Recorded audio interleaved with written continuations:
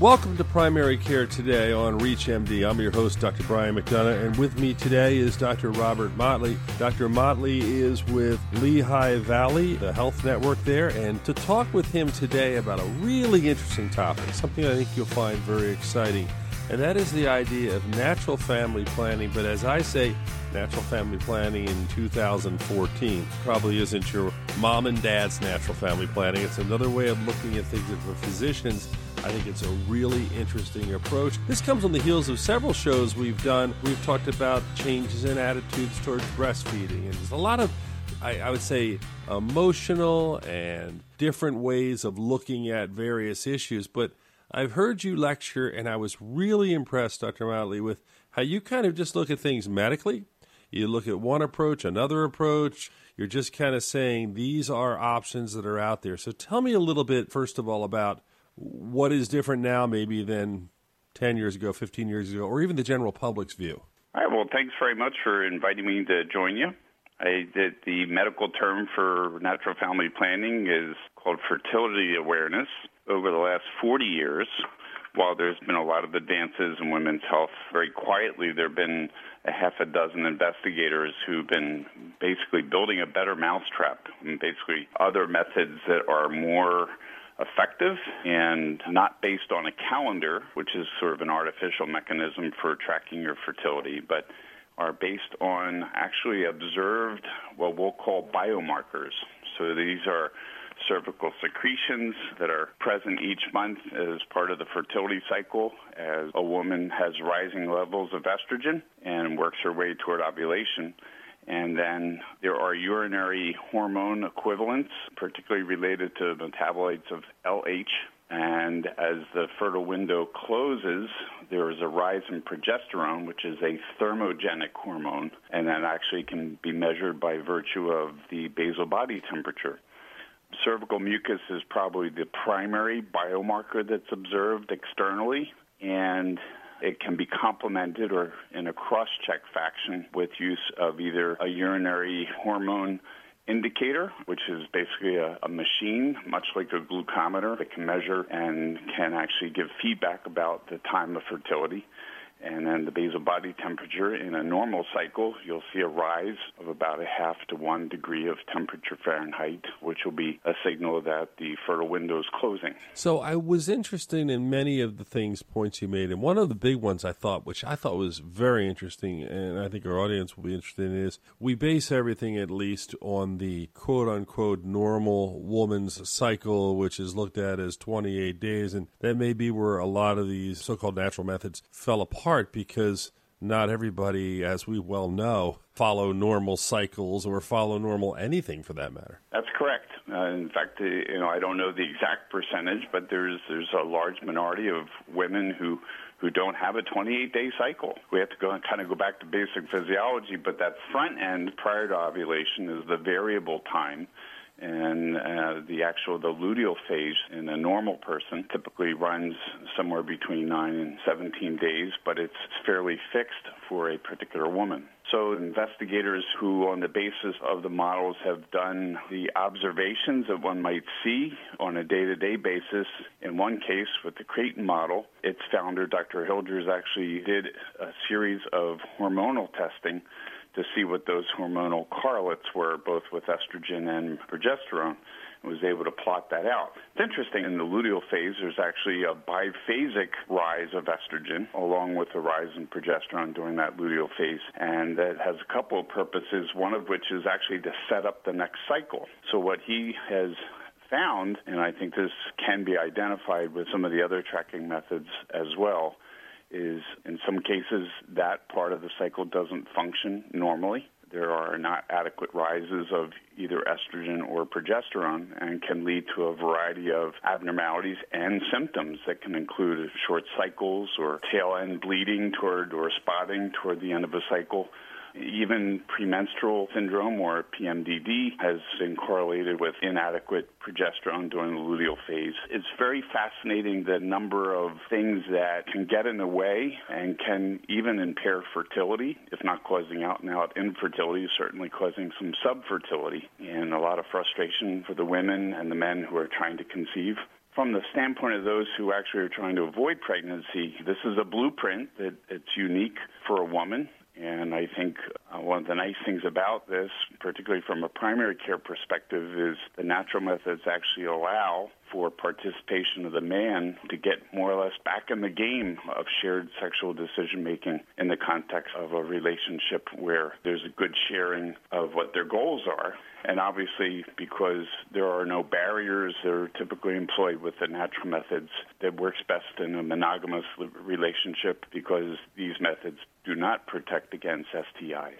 So when you're dealing with patients, and for those listening, I'm speaking with Dr. Robert Motley, and he is a family practitioner, sees a normal range of patients in all age groups as part of his practice. In fact, in doing some research, I noticed that you're board certified. You have an additional board certification in geriatrics, so clearly you have an knowledge and understanding of the elderly as well. So reproductive health is one part of what you do. When you have patients and you're seeing them, how do you broach this subject? Is it something you bring up as part of a conversation? Do you specifically talk with all your patients? How do you bring it up? I think I've really changed the way that I have that interview. I would say most women who are seeking family planning or contraception or women's health are coming in for a visit that's focused on that. Sometimes it can come up in another context where they may be expressing some struggles they're having relative to emotional symptoms or physical symptoms with cramping. Regardless of that, I have tended to focus primarily on tell me how you're feeling, and then beyond that, if we're really talking about whether a particular woman would be a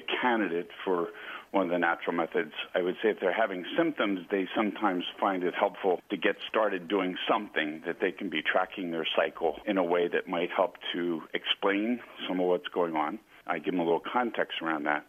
For the context of family planning, I've zoomed out a little bit. Instead of taking a technical approach, I'm sort of taking more of a relational approach and inquiring a little bit about, so tell me a little bit about the relationship that you're in. Tell me a little bit about the quality of that relationship and sort of what your goals are. And I think through that, as a woman expresses that, I can get a sense as to whether there is at least a stage of change or a stage of readiness and motivation that would allow her and her partner to participate in learning how to chart and follow the charting and then make decisions on the basis of that. I think the analogy here is very similar to what we do when people come in and want to do behavior change, whether they want to lose weight or maybe they want to become more physically active.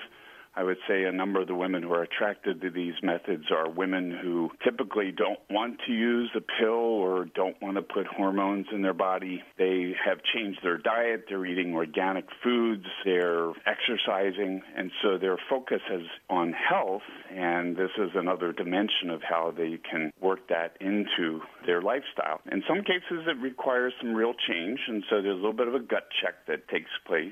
These are also methods that, much like self-care education we would do for diabetes or any other health condition, learning to chart is a life skill, and so it's really best done by a health educator. I'm happy to say that all of the evidence-based methods have certified educators who function to either teach face-to-face or they can teach online. They can do distance. One of the methods of Billings method even has sort of a programmed curriculum that one can access online and do it on their own. I think you and I would both agree that while some folks can learn that way, it's probably a little bit more effective if they have a coach that they can check in with, get advice, talk over some nuances of what they may be experiencing. Armed with that, with those instructions, that's where the efficacy rates really are pretty good. Most of these are below 10%, and in many cases they're equivalent to the typical use rates for an oral contraceptive. If you're just tuning in, you're listening to Primary Care Today on ReachMD. I'm Dr. Brian McDonough.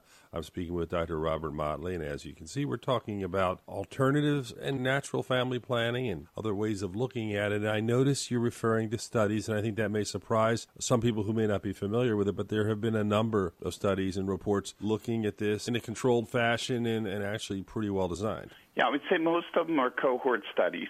They have had good numbers and have followed them over time. It's interesting in that most of these have been done around avoidance of pregnancy, although a couple of the models have actually done some studies looking at time to achieving pregnancy. You would understand that with an adequate understanding when the fertile window occurs, assuming all the physiology is working, people can achieve a pregnancy at an earlier stage more quickly.